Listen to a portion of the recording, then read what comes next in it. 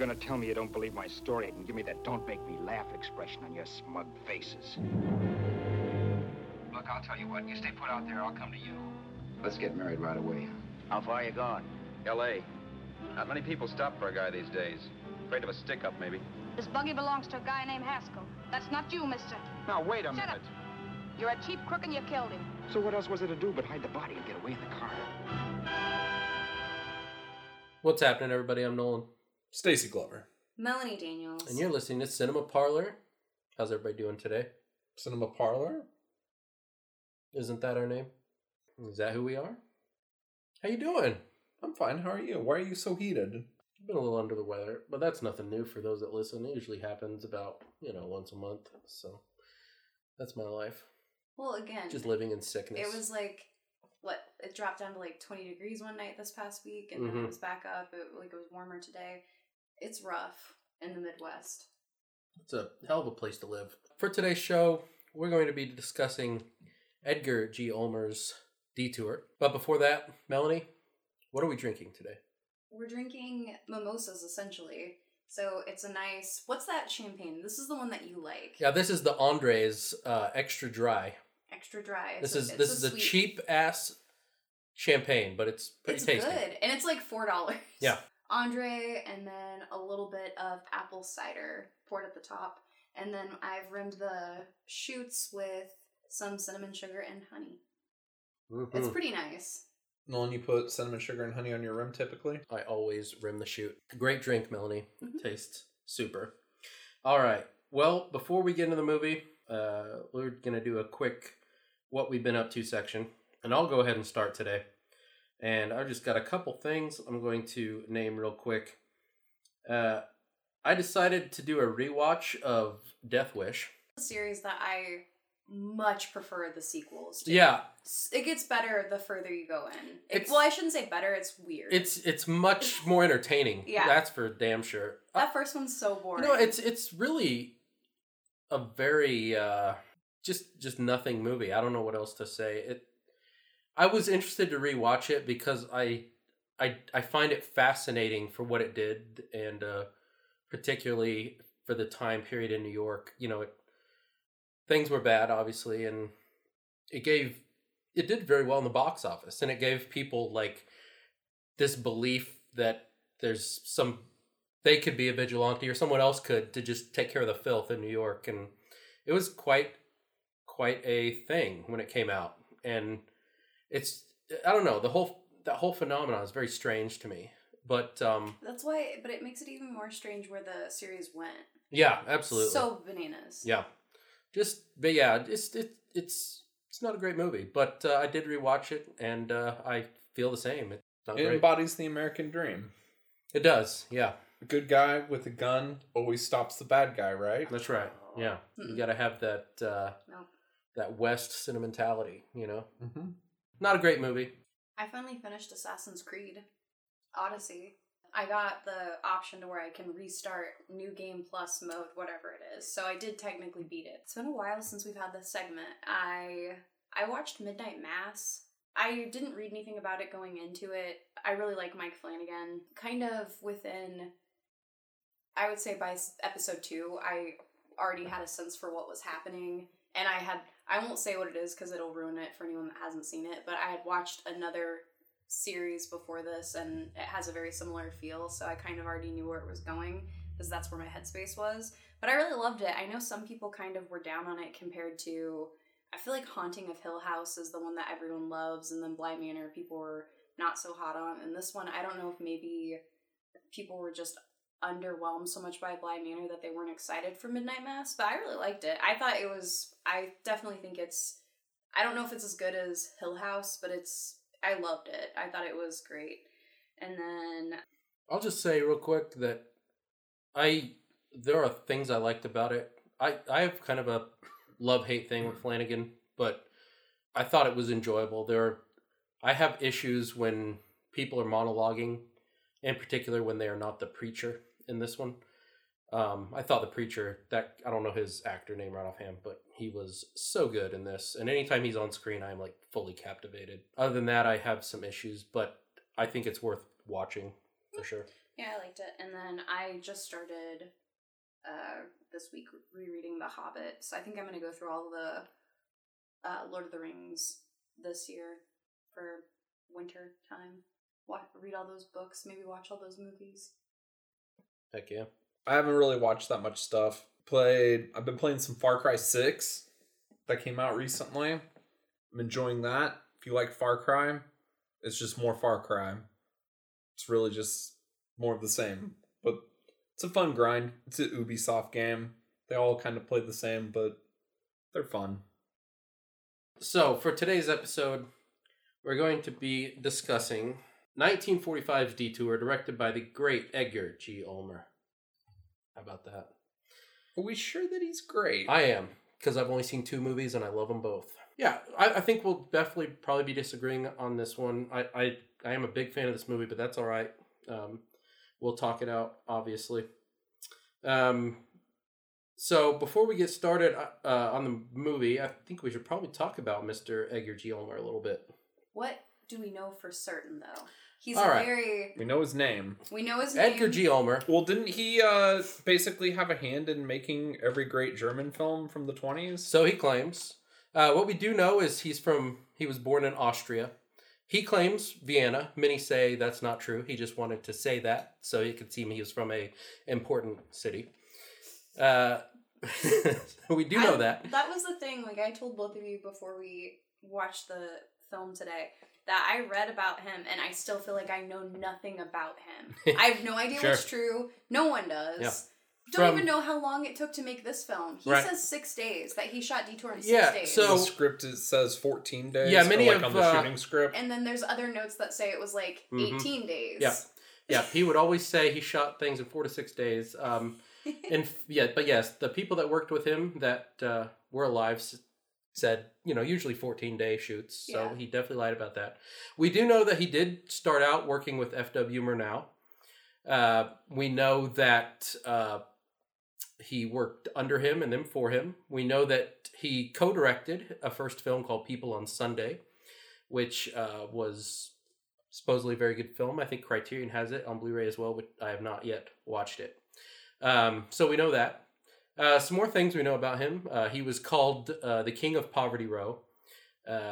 He worked in B movies. And King of the Bees. He had very little budget on most films and made the best of what he could with what he had. His first and only really big picture was The Black Cat. I love that film. Great movie. We'll talk about That's it a very eventually. good film. I think that Masterpiece film is for me. It is. I absolutely think it's a masterpiece. I think it's gorgeous. It's depressing. It's moving. It's everything. But yeah, I definitely think it is his masterpiece. And I've only seen 2 movies, but that is his masterpiece. But some things on The Black Cat. The producer of that film, basically, when the movie was being made, he had to go to Europe on some sort of trip, and basically left Ulmer to his own devices. And Ulmer was a fan of a lot of European filmmaking, in particular, some German expressionism. So he kind of did his own thing. When the producer got back, he was not very happy at all. But the film was made. And on top of him not being happy about that, Ulmer also had an affair with the producer's nephew's wife. So these are the reasons that he was blackballed after this movie came out. Made Carl Laemmle Jr. mad. That's right. So this would be the last movie he ever made for a major studio. He made a lot of bad choices, and obviously he's also a liar. You like him. I like him. I love it. I do. You like that he's kind He's of my kind of guy. Like, he is... And again, you feel... I do like Detour. I like it. Sure. But you definitely feel more strong. Sure. It's a little bit higher art than what I consider it to be. But it is clear that he, after The Black Cat, it's like he's so close to almost hitting it out of the park again. But it just... Yeah. It doesn't quite get there for Yeah, me. he doesn't have It's the almost like resources he just for sure. constantly stands in his own way. Yeah. And the other thing before we get into the movie, I'll just say, and I'm not the first one who had this thought, and I'm sure you guys probably do as well, but I think it's interesting when thinking of his career, when thinking of Detour, because it's basically about a man who is very talented, but makes a lot of bad choices and idiotic choices along the way, only to like have that talent mean nothing. So I find it interesting when looking at his career when comparing it to Detour. So I like that quite a bit. We want to get into the movie. Do you guys have anything to say about Mr. Ulmer? No, I definitely think he tied his own hands. Yeah, absolutely. I don't know. I haven't seen any of his other films, but they're easily accessible because, like, there's no copyright on any of them. Yeah, most so of you them can just are watch them all online. definitely on YouTube. And yeah, I'm going to Yeah. plan on watching some more of them. I know that. I think I looked up a lot of it is on YouTube because it's public domain.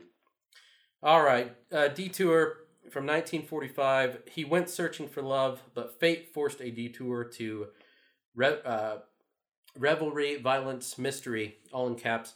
Al Roberts, a New York nightclub pianist, hitchhikes to Hollywood to meet his girlfriend Sue. The gambler he's riding with, Charles, unexpectedly dies. Afraid the police wouldn't believe the truth, Al takes the man's identity. In a gas station, he gives a lift to Vera, a woman that knew Charles, and blackmails Al with tragic consequences. So, initial thoughts on Detour. I'll just start by saying I really like this movie a lot. I watched it a couple times this week, and yeah, I was a big fan. I think it's fine. I had a good time watching it. It is, I guess, middle of the road noir for me. Like, during that time where so many films were just that. Like, this is just a nice, breezy noir story. It's like hour 8 minutes. It's super short. It's great, yeah. Yeah, so it's easily digestible. There's beautiful people in it. I think, again, considering his budget, he did a lot with what he had available. Mm-hmm. And I think he got a great cast. So it is middle of the road noir. It would be one I would throw on again for sure, just because of the length, but not because of, I think it's amazing. One thing I forgot to do is name our cast members here, so let me do that real quick.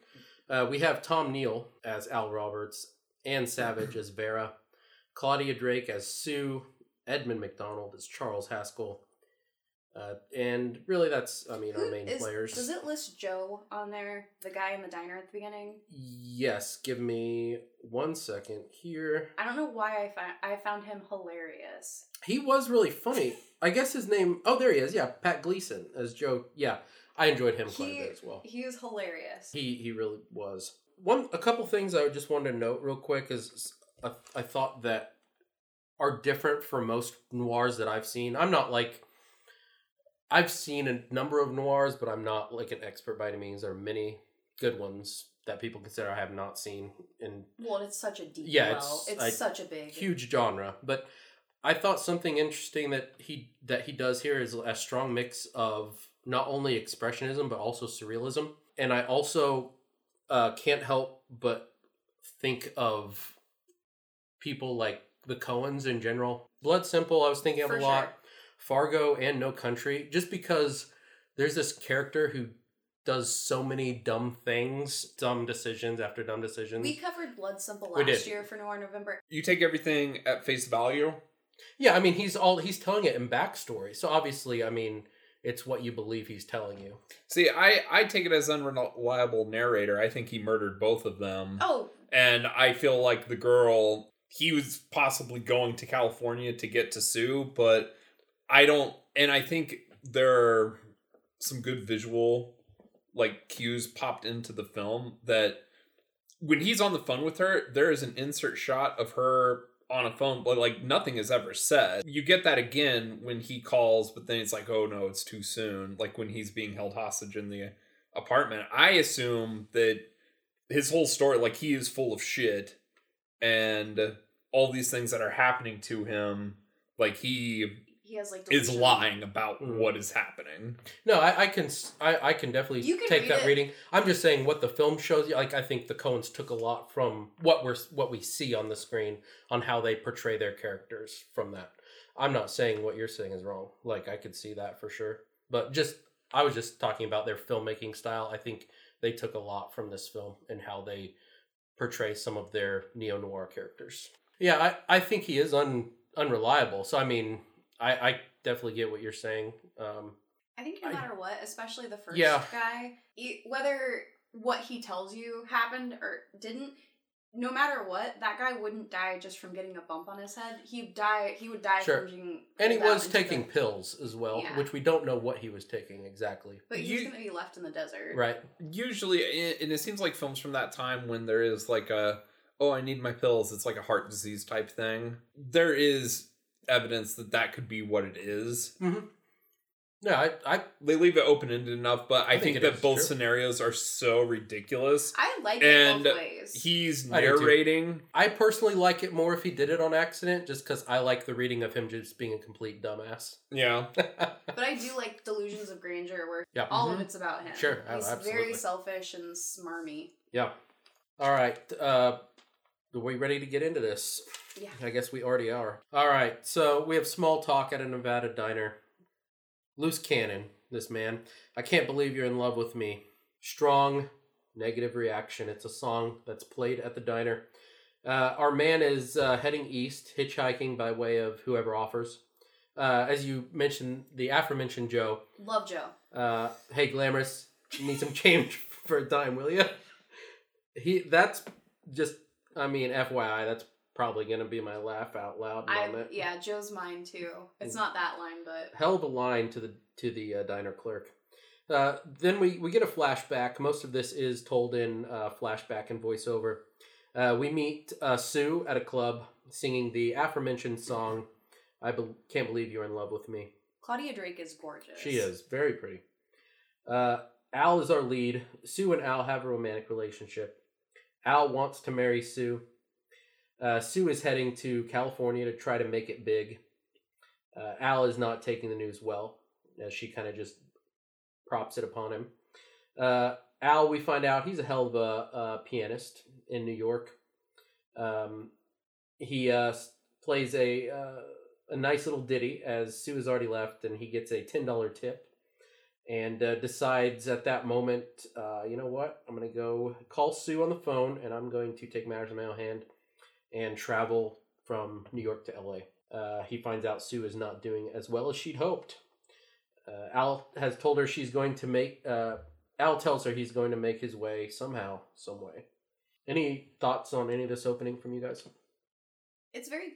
Again, this movie is so quick, so, like, it's very fast. It's almost the pace at which you're reading is how these Yeah. events happen. Like, it's very quick. I don't like the framing device. I like the intro scene.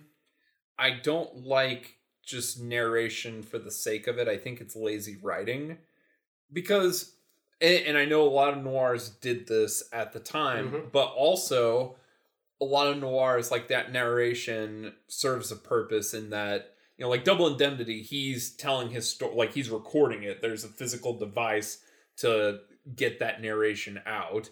And, you know, in other stories, you know, people interviews with detectives or cops or whatever. And I find that this not having a device, a narrative device for him to be telling his story, it's just, it's kind of lazy. What do you think of, both of you, what do you think of the kind of cueing you into, we're going into the flashback, where the way he does it is it darkens around his I love eyes, it. kind of? Yeah, I like. I don't think the dialogue, and again, I like the acting in the film, so they do a good job of working with what they have, very much as Ulmer did. Everybody's just stretching every bit of the story, film, anything they can do to make it, you know, the best that they can. So I understand that, but I think some of the dialogue is pretty bad, and I think that's why the thing with the narration felt a little bit underwhelming to me. I do wish that there was more of something with the plot that created the moment for narration to begin. I don't know. Sure. A couple things I like from this opening, when he starts the flashback, we get this very up close shot of the coffee mug, and then as the camera pans to the record player and zooms into the record, and then we move into the coffee mug looks so bizarre. It does. I love that stuff. And then I can't say for sure how these things work, but I will say I think he does a good job of having to use his budget some by showing you. Now, obviously, he tells you as well at some point that they're in the East Coast or the West Coast, but like in the diner, it doesn't tell you you're in Nevada out of hand, but you see the Nevada diner sign. And then also when he's moving from New York across country, there's just kind of like a flash of the map on the screen.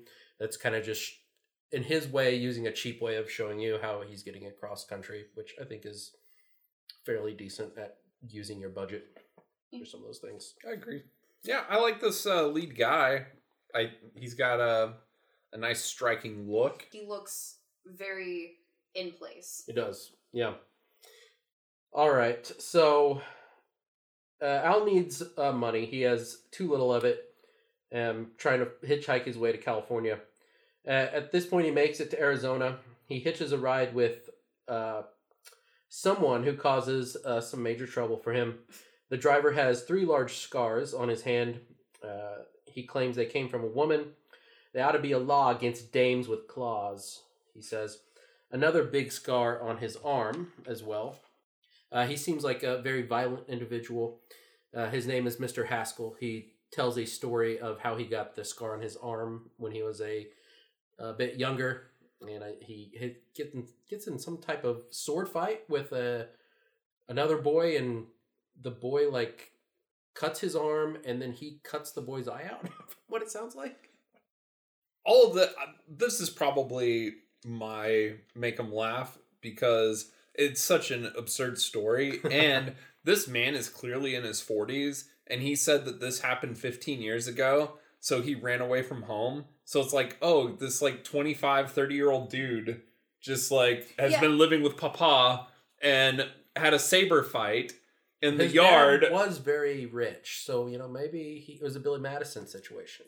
That's exactly what it feels like. Mm-hmm. Like, it's just silly. Absolutely. Instead of going back to school, he had to run away from all of his troubles. That's right. Yeah, it's like you can't go back to school. Like, Or Mr. Haskell. You're 30.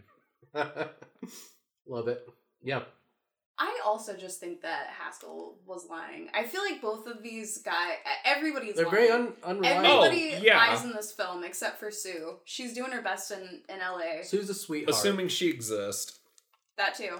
Could just be a figment. You never know. All right. So they stop at this diner. Mr. Haskell buys Al dinner, tells him about some of his criminal doings. He seems like a high roller. Mr. Haskell. Okay, so I kind of move into this. We'll talk about this a little bit. As they leave this place, Al decides to drive Mr. Haskell's car. It's raining.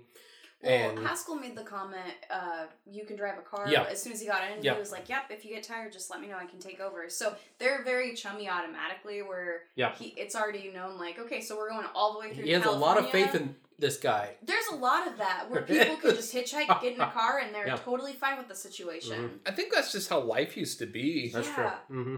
Yeah. Yeah. Well, I also feel like hitchhiking was I imagine just a bigger thing here because our country's so freaking big. It's true. Yeah, and we don't have like a good form of transportation. Yeah. Like garbage.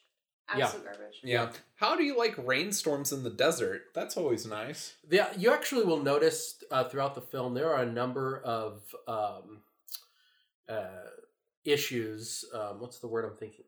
Continuity issues. Oh, yeah. And that's just sometimes how it goes when you're a cheap ass filmmaker. Side thing, but you said if she exists, talking about Sue. Yeah. I'm gonna go back to that real quick because I love the idea that Sue was a real person that just came through the nightclub one night to do a paid gig, and then leave. Like, she was traveling through.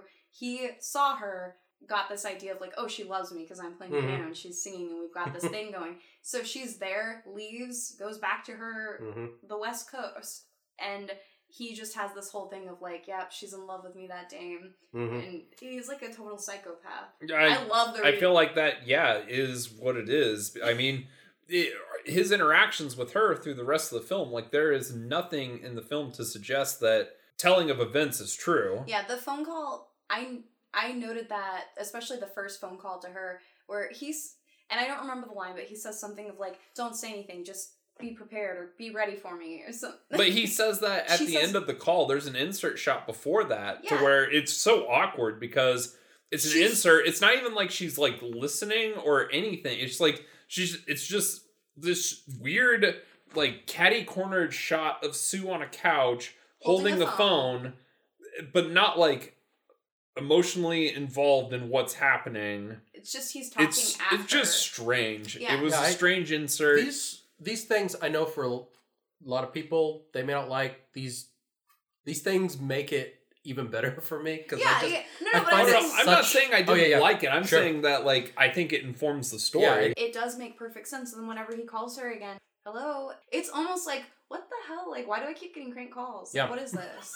No, it's very true. And it's the same way when, as you said, when he calls her in New York and we just get the one shot of her. It's very quick, and she too. never says anything. It's just the shot of her. It's a flash. If I remember right. Yeah. Yeah. Mm-hmm. All right. So Al is driving Mr. Haskell's car. It is raining in the Arizona desert. And he is telling Mr. Haskell, Mr. Haskell's falling asleep. He's trying to wake him up and be like, hey, we need to put the hood of the car up, because it's raining. He doesn't answer him, so he pulls off to the side, starts putting the hood up, and as he's doing so, like, he opens Mr. Haskell's door, trying to get him awake. Mr. Haskell falls, hits his head on a rock, and dies. Allegedly dies, yes. And so in a bit of unrest and panic, Al decides to become Mr. Haskell in this situation. He immediately decides, you know what? I've got to go ahead and hide him under some bushes, and I should go ahead and take his money because they're going to say I did it anyways, and I should take his clothing because no one owning this car would look like this, so I need to look the part. This happened. It's not my fault, clearly. Yep. Mm-hmm. I'm a good guy here. I got to do what you got to do. I'm a saint. So yeah, changes into his clothes, takes his money, takes his wallet, takes his car. Al is now Charles Haskell Jr. Al finds out more about Haskell. He was a swindler. Al offers, before we get to the dame, what do you guys want to say about this stuff? So say, Nolan, you find yourself in a situation where you are isolated with another person. They die. Would you become that person? Would you hide the body? Would you eat the body? Eat the body. Cannibalism. Gotta eat the remains. I wouldn't eat the remains. Okay. I probably would not become Mr. Haskell. I would probably faint, if we're being honest, because I would have like so much anxiety. My heart would be pounding, and everything would be. So the cycle cop comes through, and you and Mr. Haskell are both passed out on the side. Yeah, like what happened? You're like, we both hit a rock. Both of us. We were trying to put the top up. We slipped. So you go to jail in this scenario. Well, maybe, but I might be okay in that situation too, because since I'm down and out, how does he know what happened? We're both just passed out. How does he know what happens anyway? Exactly. So maybe I'm not going to jail. You think that you could be murdered? All I know is I would be in that situation. It would be up for the cop to decide to try to figure out what happened. It always is up for the cop to decide. That's their job. I'm not saying anything. He's passed out. I'm not going to tell him. Even when I wake up and come to, I'm not saying that I knew that he died or anything. I'll be like, I don't know how I ended up here. You plead the fifth. I know nothing. That's how I go. Although if you ever get tried for murder and you try to plead insanity or amnesia, they're going to listen to this and be like, that son of a bitch. He knew all along. Mm-hmm. When he killed Stacy, he knew what his alibi was going to be. We probably need to find that body in the Arizona desert that he's talking about. That's great. All right. So you get caught. Yeah. 100%. Absolutely. Okay. Yeah. No, I don't have the... I don't think I know many people that would get away with murder. Even accidental manslaughter situation. Yeah. I mean... Really? Never mind. Okay. So... Were you about to... what was that one show? Was it Robert Durst? So they let something slip on the mic. Yeah. You were saying? What's that called? Yeah, your mic is hot. You didn't know. The Jinx. The Jinx. I was like, it's the something. Yeah. Yeah. No, I was going to reference a if he starts out of date, like early 2000s Papa Roach song, I think, called "Getting Away with Murder." I was like, he knew. That's why I stopped myself. Would you like me to put a clip of that song in? I would. Right now. That would be great.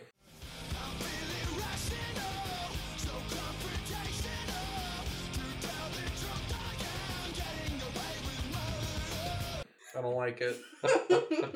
So, Al is having a tough time. He has some conscience getting to him, some nightmares. He wakes up trying to figure out what he's got to do. Goes to a gas station and he sees a hitchhiking dame, as he refers, and offers her a ride. Her name is Vera. Al agrees to take her to LA with him. Then we get... this all happened... Yes. Would you ever pick up a hitchhiker? Like it was a dame? No. Even if it was a lady? No. A lady in need? In this day and age, no. Absolutely not. No. Never. No. Never ever. I would real quick like to talk about Vera. I'm sorry. Anne Savage. Anne Savage. Mm-hmm. This is another thing that I think is really interesting about this film, and other people, again, this is not original thought, but I agree with it, is she is not what you would say someone who looks like they're in a noir film, a lady that would be regularly in a noir film. The way that they made her look, I would say Claudia Drake definitely looks like the typical noir yeah, absolutely. dame. Yeah.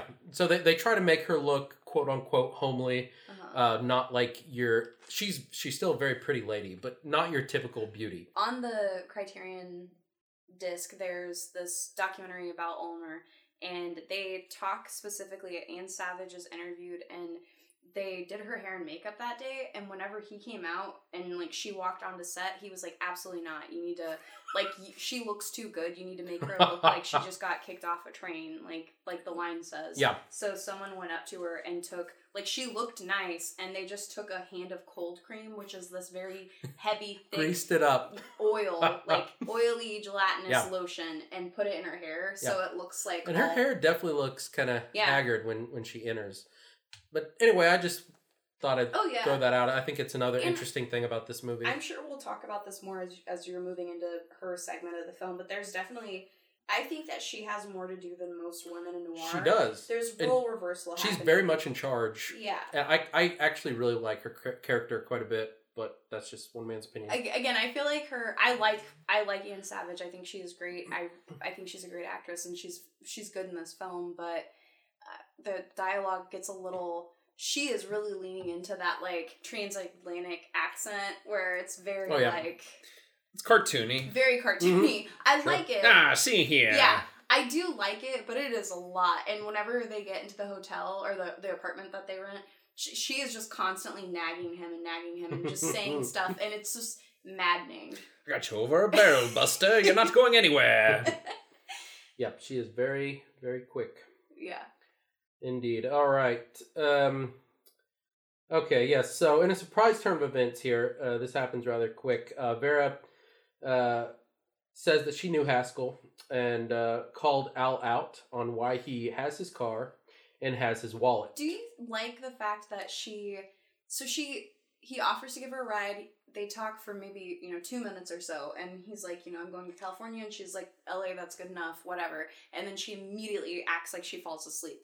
Asleep. So she lets him get a few miles away from the gas station, and then she jumps up and just starts interrogating him. That's right. Mm-hmm. And she doesn't stop until she stops. Yeah.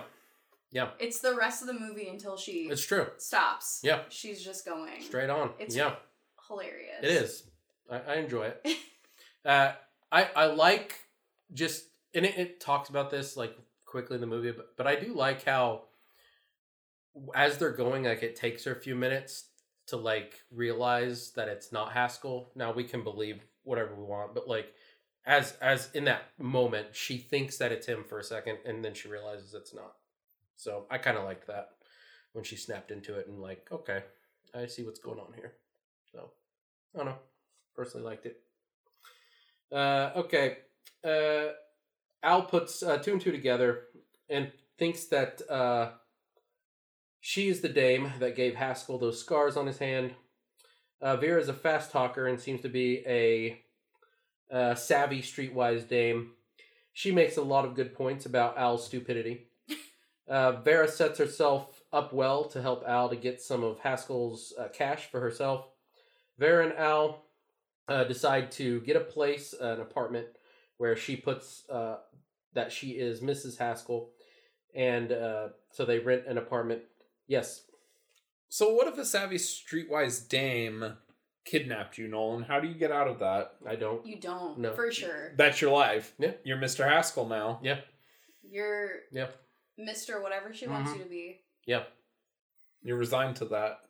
Yeah. I mean, There's times where he sorry, back to the dialogue, where they get to this apartment where she's just like, da da da da da da da, like, doing her whole shtick, which is fine. And I kind of like it.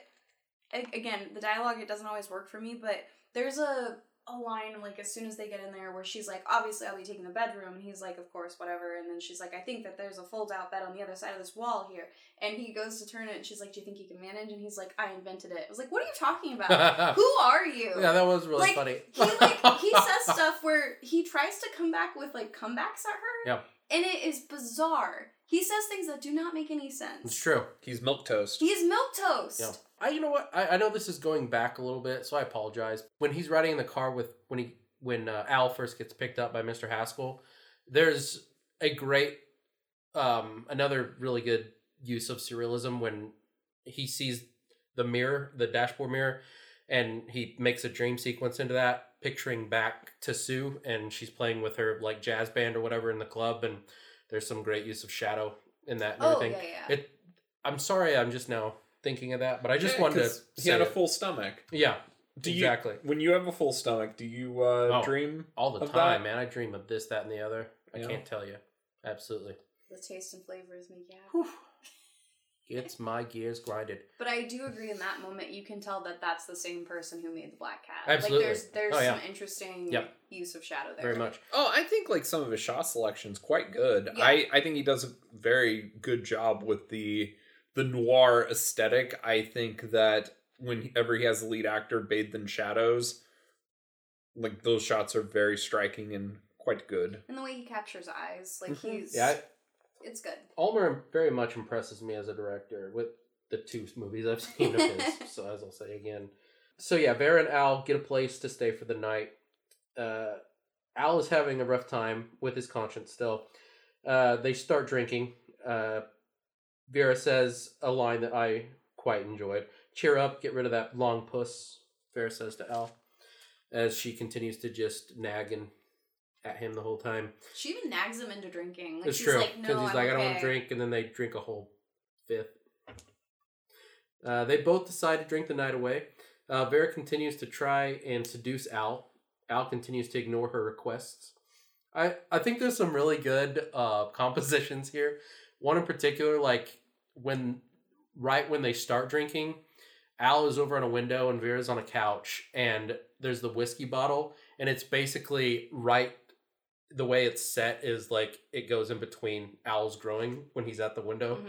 It's really great. And then there's another shot a little later where he's like standing right by her, and her hand is like basically his crotch is like right in the frame, and her hand is almost to graze his groin. It's perspective. It's not like that close, but it looks like right. It looks like she's about to get a full handful of. It's really great. His bits. Yeah. Really liked those a lot. If Vera tried to seduce you, you would allow it. Oh yeah, she's a lovely lady. Well, you already said he's not going to try to escape. Yeah, he's Mrs. Vera. He's Mrs. Vera. Absolutely. That's one of Al's biggest issues here. He thinks he's such a one-woman guy when probably, like you said, the lady may not. Sue. May not. She's gone by this point, right? Know. So we don't know how long he's been traveling for. We don't know when she really left. This could be months after he, quote unquote, talked to her on the phone. So I don't know. I don't know what the harm would have been personally. In fun sex? Yeah. I mean, he did tell Sue, allegedly, she agreed to this, that as soon as he gets there, they're getting married. That's right. Mm-hmm. But he's not married yet. Okay, fair enough. I will tell you, if a guy that I worked with in a club, I'm assuming 3 nights at most, all of a sudden called me and said, getting hitched as soon as I get there from halfway across the country, I'd be like, that's not happening. Yeah. But he wasn't waiting for a response. Well, that happened all the time in the 40s. Really? Oh, yeah. People would just meet and then get married all the time. Yeah. They're like, we've got to have sex. Let's get wet. Probably be married 10 times by now. 10 times? Mm-hmm. Divorced? That's right. Or are you getting multiple? Mormon. So big love. You're going to have a big noni situation. All right, I found my place. Right. I feel like you would be like the head of a Mormon I feel like we can't even talk about this, but it would be very much like a Righteous Gemstones type of situation where you're the head patriarchal figure of the family and you're insane. Yeah. You're insane. You're marrying all these in women. my early 20s, I lived in a smaller town and it had a big Mormon community. I was taken to a few Mormon events. Actually, It almost happened. I went with a girl, and Was she trying to bring you over? Do you think possible? You think that's subtly what was happening? Who could know? Okay. But it could have happened. I'm just saying, You could have got the special underwear, in a the different Mormon life. underwear. Wait, what? Maybe I could have. What is Mormon underwear? I'm not explaining to you the entire basis of a religion. You got a lot Wait, to learn. the whole religion is based off underwear? It's I a mean, big it's part of based it. on a lot of It's things. a big part of it. You got alien. I mean, people from different planets. That's right. You can have your own planet, son. Everyone has their own planet. Mhm. And when you die, husbands have their own planet, so their wives Right. go to the planet. The wives are. You don't. Yeah. You don't Do wives get your get moons? No, No not shit, even a man. satellite. That's why, like. But you do get the special underwear. Mhm. I didn't know that this was what Mormonism was. It absolutely is. Yeah, I didn't know it was underwear and planets. yeah, What could have been? could be. What could be still? Let's not. Yeah. Maybe I'll read. That community's not that far away. You're gonna start a new chapter. You're turning a new leaf. Yeah, That'll be I'm interesting. feeling it. Joseph Smith, is that the Mormon guy? That's Sure right. is. 2022, a new me. That's the Utah religion, right? Salt Lake City is a big. And they have to go on quest? Well, Like they go on quest to Utah, right? Like if you're not No, in Utah, not you specifically. go to a No. quest to Utah. no. You No. go on your. Is it called your mission? Your mission, yeah. Yeah, and I think it's only the men get to do it, where it's like at a certain point. Only Yeah, the men do it. quest. It's kind of like. And it's not just Utah. I think the Amish. It's not Utah. You have. I thought that's like the capital. No. It's a mecca for them, but Yeah. it's not. I think that the big churches settled there. They got kicked out of Missouri. There was a lot of death that happened. This isn't the What? Mormon podcast. That's true. Yeah, no, but it's super. Back in like the early days Yeah. of Mormonism. Yeah. Oh yeah. Who knows what the underwear looked like then? Oh, not good. What's the original specs on that? Yeah. I imagine it's always been a real granny panty situation. A lot of bottom. Obviously, a lot of most of this will get cut out, if not all. But so I'm just going to say something that definitely needs to be cut out. But I'm not going to name his name. But there was at least 3 or 4 kids I knew. One of them was like full ride scholarship to Missouri State, and he had to decline that scholarship to go on his Mormon mission, and he like missed college to go on his Mormon mission. It's crazy. It's very similar to like the Amish. Well, like at a certain point, they do Rumspringa, which is like where you go and find yourself. Only I think most of them go and like party hardcore and Right. like, get all of the just depravity stuff out that they think like what do they call it? English people do. I Yeah, think Coke that's and trim. a lot of it. They're Love trim. coke off of so much trim. Yeah, Mormons. It's more like they do have a quote unquote mission that they're doing. Yeah. But so I mean, I went to when I was acting in college, like one of the guys was Mormon, and he talked about the mission or whatever. I just always assumed they all went to Utah. No. And, like that was the mission. No. You find a place to go and you're spreading the word, man. Yeah, That's it's, it? Yeah, it's like missionaries. Like it's Mhm. it's the same concept. Different people, different churches have different quote unquote missions that you do. So it's just Christianity, only like a little dumber with underwear. With underwear, it's almost like Christianity with like a little Scientology sprinkle on top. Absolutely. It's really crazy. No offense, Mhm. but it is. We Mm. detoured Yeah. hard on Detour. We detoured on Detour. Loved it. Love it. We back on track? No, but let's do it. All right. Let's do it. All right. Vera goes to bed angrily. Al gets the phone and calls Sue, only to not answer when she, as Stacy says, probably doesn't even pick up. The next morning arrives. Vera in all black, looking like a true vixen. Al and Vera go to sell Haskell's car. Vera's plan, which seems like a good idea. They agree to sell the car for $18.50. Vera cleans out the glove box and finds something in there and puts it in her pocket. Do we ever find out? Do we think that was just more money? Maybe that she. No, found in the I think glove that box? was the case that those pills were in. Those pills, okay. Which could prove that his story is correct, right, and that he's just truly dumb milquetoast. True. And she's going to take advantage of it by trying to get him to do the scheme with her. It almost looked like almost like a cigarette case. Yeah. But it was really longer Yeah. like a man's wallet. That's true. So I don't know very what the strange. heck it was. I don't even think those pills would fit in there, but whatever it is, Yeah. it was. She's scheming, Yeah. for sure. Scheming. If I plotting. know anything about Vera, did you look up Mormon underwear? Yeah. Those are cute. No, they're not.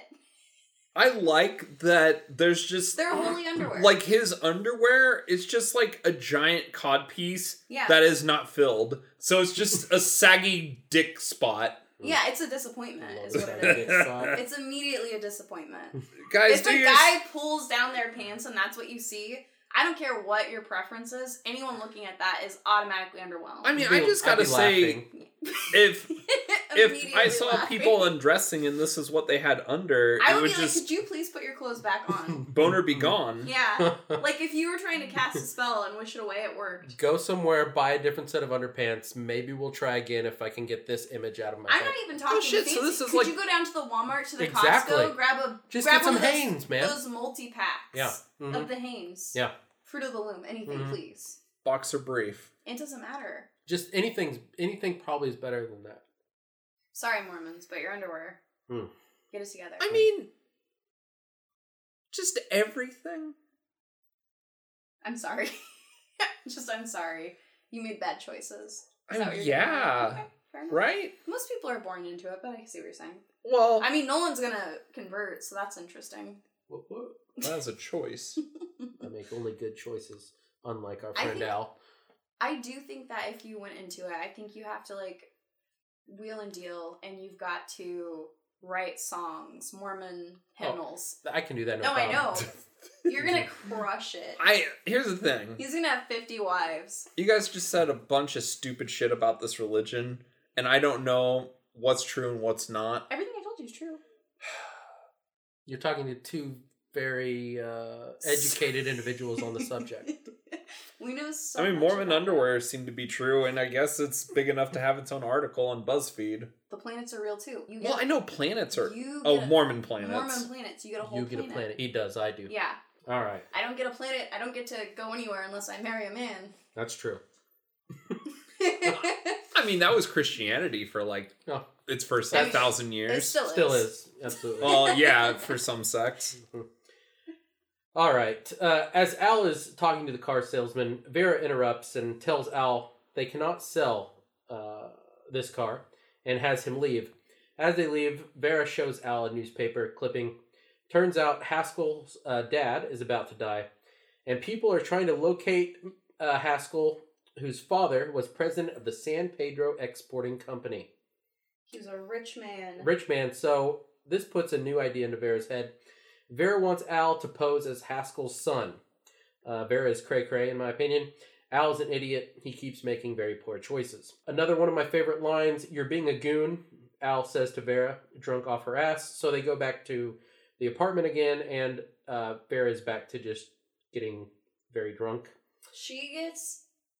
How is she not feeling like death all the time? I know, right? She drank a whole fifth of very dark whiskey. That's true. Absolutely. It's gonna be rough. I mean, I'm assuming he said she couldn't be more than 24. If the phone didn't kill her, the drink did. It would have. All right. Al dares Vera to call the cops as they keep having arguments and she keeps nagging. She complies. Then Al stops her.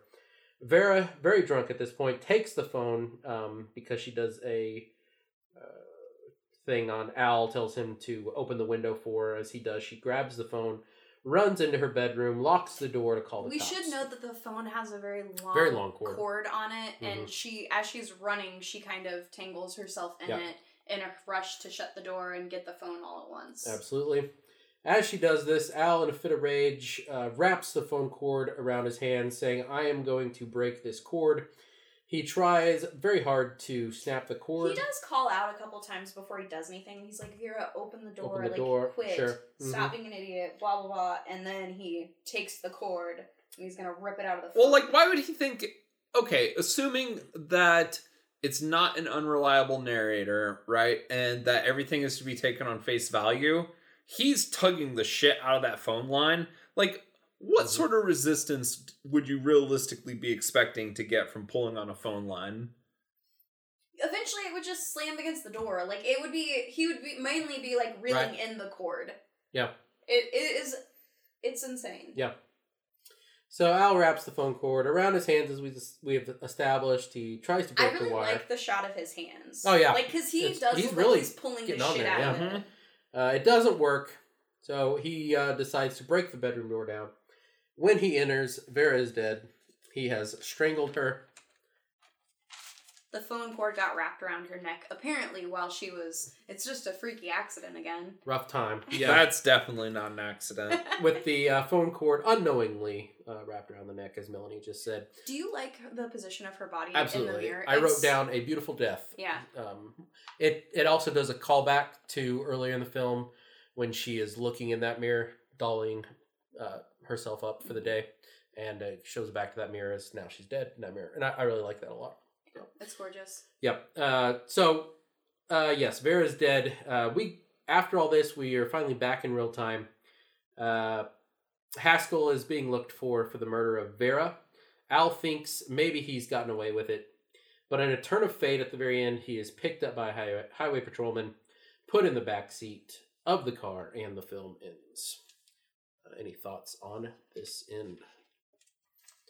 It caught me off guard. I liked how it ended. I like how abrupt it is. I don't like the ending.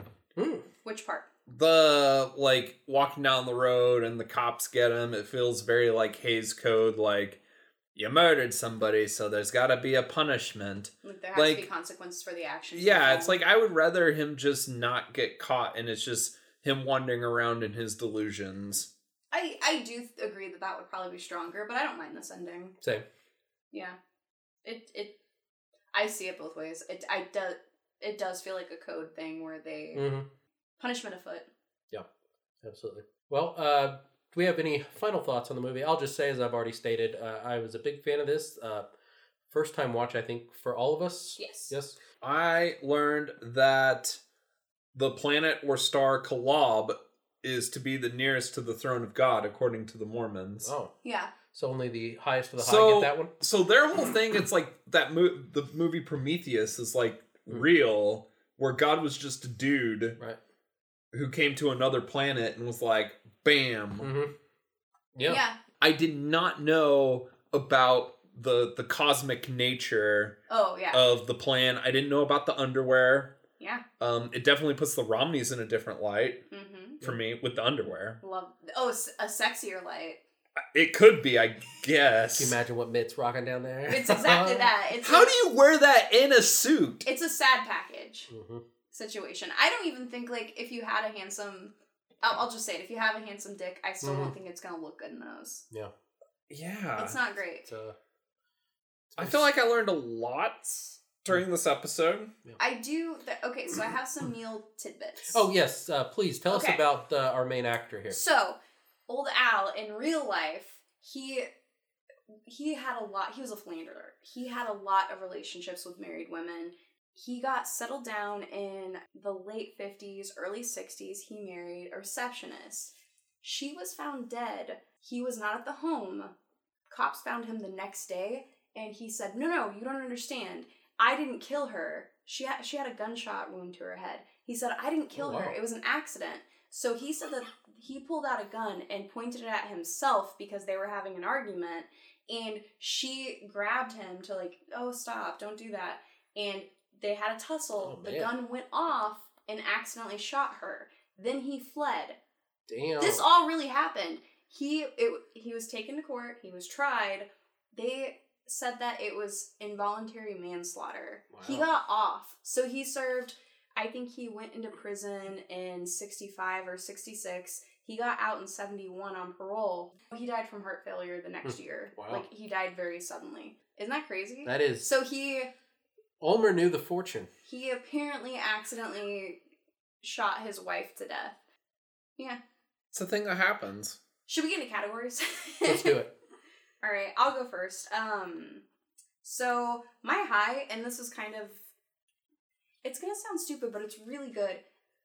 Al's 5 o'clock shadow is immaculate. It is like, I don't know if it's real or if they went in with a stippling makeup, but it looks so good. He looks so good in the part of just like the typical noir guy. Yeah. I think he's great. I do too. I do like him. I really liked him a lot. Yeah, I think he's good in the role. I do think that Anne Savage has more to do than him, which is really interesting. Sure. I like the role reversals and the flip on gender, and there's a lot of interesting things happening there.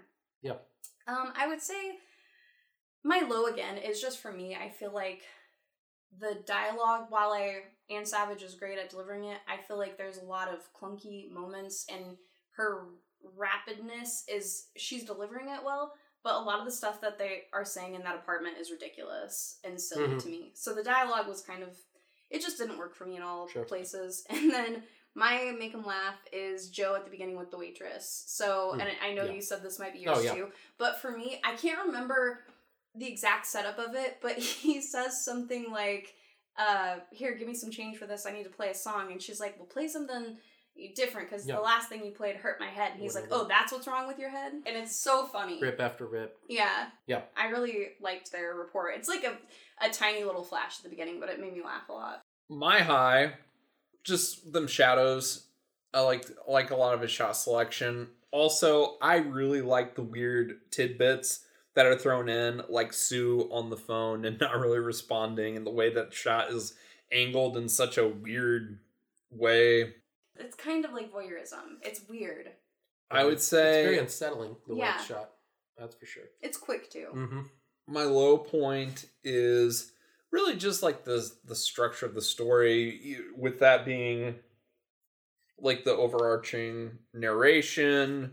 I didn't like the ending too much, and honestly, it's just like, it feels like a Alfred Hitchcock Presents episode, only just 15 minutes too long. Like, I like the movie, and I like a lot of the stuff that happens in it. I just thought that it could have done a better job driving the story forward. Did you have a make 'em laugh? My make 'em laugh is, I think, just like all the weird continuity things. Not like bad filmmaking, but like the insert shots of Sue on the phone and things like that are just like, what is happening? Yep. Very nice. All right. So my high moment, I'm going with Vera's death. Really enjoy that scene and the setup of it.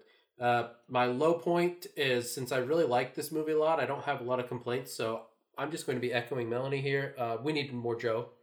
Oh. Absolutely more Joe, so that bummed me out. It's kind of weird that he doesn't like have another like. Yeah, he just pops in there and then he's done. He's a flash in the pan. And then also, as Melanie already stated, my make him laugh moment is just him ripping into the clerk.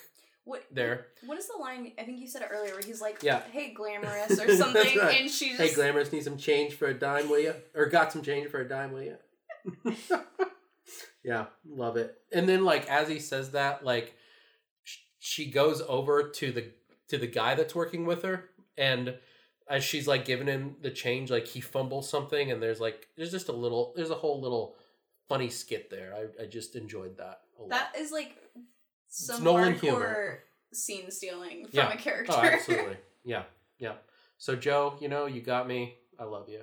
Wish you were there more. We're gonna go ahead and we'll just do Al, Vera, and Haskell. Yeah. Okay. But yeah, I wasn't really planning on it because the main character, I mean, it's really just Al and Vera that you get, but we'll do those three. All right, I'll start off today. I'm killing Vera. Look, she's a nice looking lady. She's too much trouble. She is nothing but trouble. Yeah, absolutely. Like I could not handle the stress. Just being chewed out all the time. Just nothing I could do would be right. Your self-esteem would be. I'd be like just so small, and I'd let her walk all over me because that's who I am. So I would just be miserable constantly. So she's gone.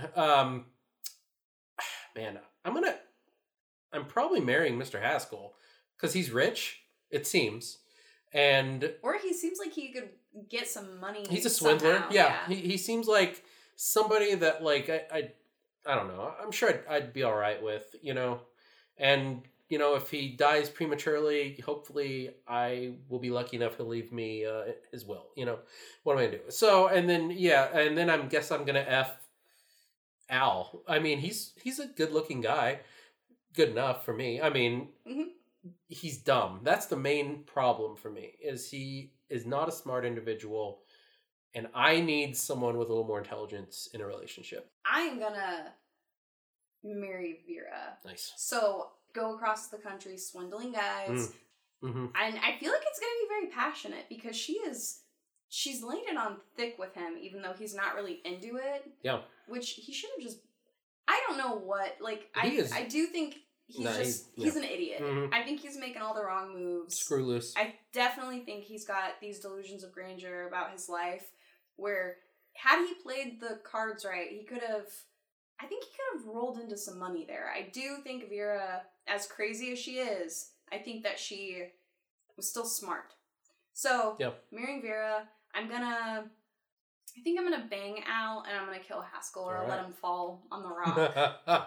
I'll let all of that happen. But what I think should happen is it's a situation where me and Vera have a tussle with Al, steal all of his shit. Oh man. Now we're getting somewhere. Take all of the Haskell belongings that Al had, and then we start our Thelma and Louise journey. See what I'm saying? I think these are acceptable answers. Free Al of his mortal coil. You're gonna murder him. Somebody needs to free him from his insanity. Put him out of his misery. To his planet. Yeah, it's like, go see Sue now. Okay. I'm going to fuck Vera. Nice. Yeah. Because... I also have... I think I have enough confidence in the situation that I could just leave. Okay. And I do think had he just left, she's not going to do anything. Yeah. Really. That's true.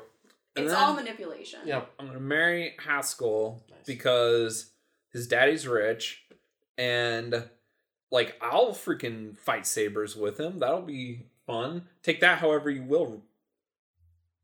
Okay. I did take it. Okay. I took it as penises and actual sword sabers. fighting. I took it that dicks are out, swords are out. Hell yeah. Ooh. Yeah. Raising the stakes. High stakes. It's like the wrestling or the fighting match I saw in high school in the locker room, except with swords instead of hands. Yeah. Love it. Hands and chairs. Mm-hmm. Yeah. We are out in the desert. We could just move to Utah and just get a couple's pack of those undies. Oh man. You guys can share. Yeah. Yep. Spice up the relationship a little bit. Or take all of the spice out of it immediately. That's right. So what happens if you do wear boxers or boxer briefs? Do you get in listen, trouble? I'll tell you, I don't know. Do you not get your own planet? I don't know all the ins and outs of the magic Mormon underwear. I don't know it. Legitimately, if you have any interest in this, if this sounds interesting, it is. You should look it up. You should read about Mormonism because it is fascinating. I love reading about other also religions. I wouldn't say it's a great documentary, but it's informative. There's a documentary on Netflix about what's the name of it? I can't remember. I would not say that's a great No, documentary. it's not a great documentary at all. But it's interesting. Interesting, yeah. Absolutely. We don't know the title of it, so we're not going to help you. But, how has nobody had to sit down with Mitt Romney and asked him these questions? Oh, I think that... it's I want to know about the underwear, man. Yeah. Next week on Cinema Parlor, we sit down with Mitt Romney and ask him about his underwear. His magic Mormon underwear. Yeah. Yeah. I cannot wait for this. There's so many questions I have for this man. What else do you have other than the underwear? What do you want to know about Mitt? How many wives you have? The one. How many kids you got? 7. A lot. How many planets do you plan on planting? It's 1.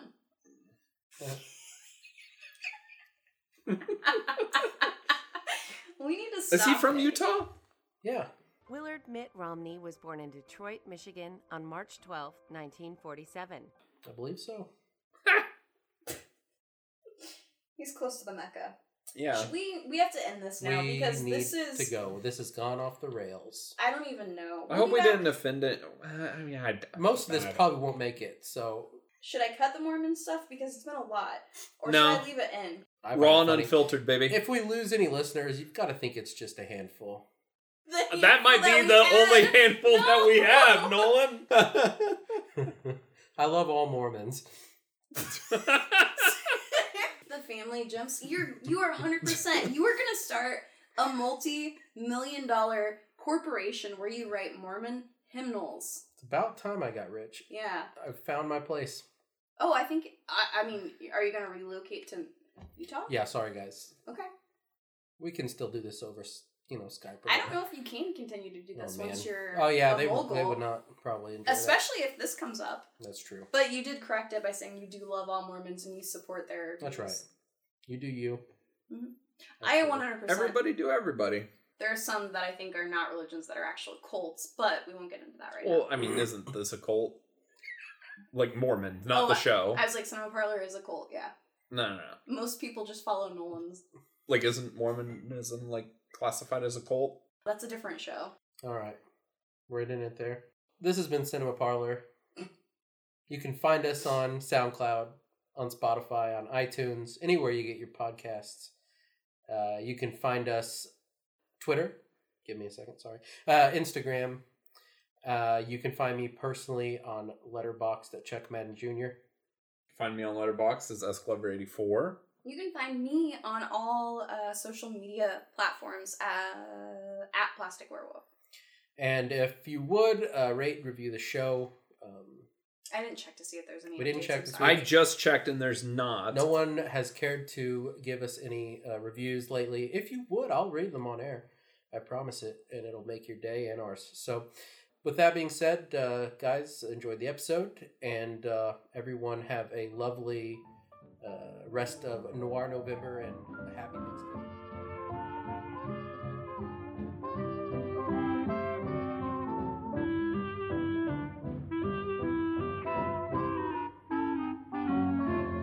Your eyes of blue, your kisses too, I never knew what they could do. I can't believe that you're in love with me. You're telling everyone you know that I'm on your mind each place you go. They can't believe that you're in love with me. I have always placed you far above me. I just can't imagine that you love me. And after all is said and done, to think that I'm the lucky one, I can't believe that you're in love with me.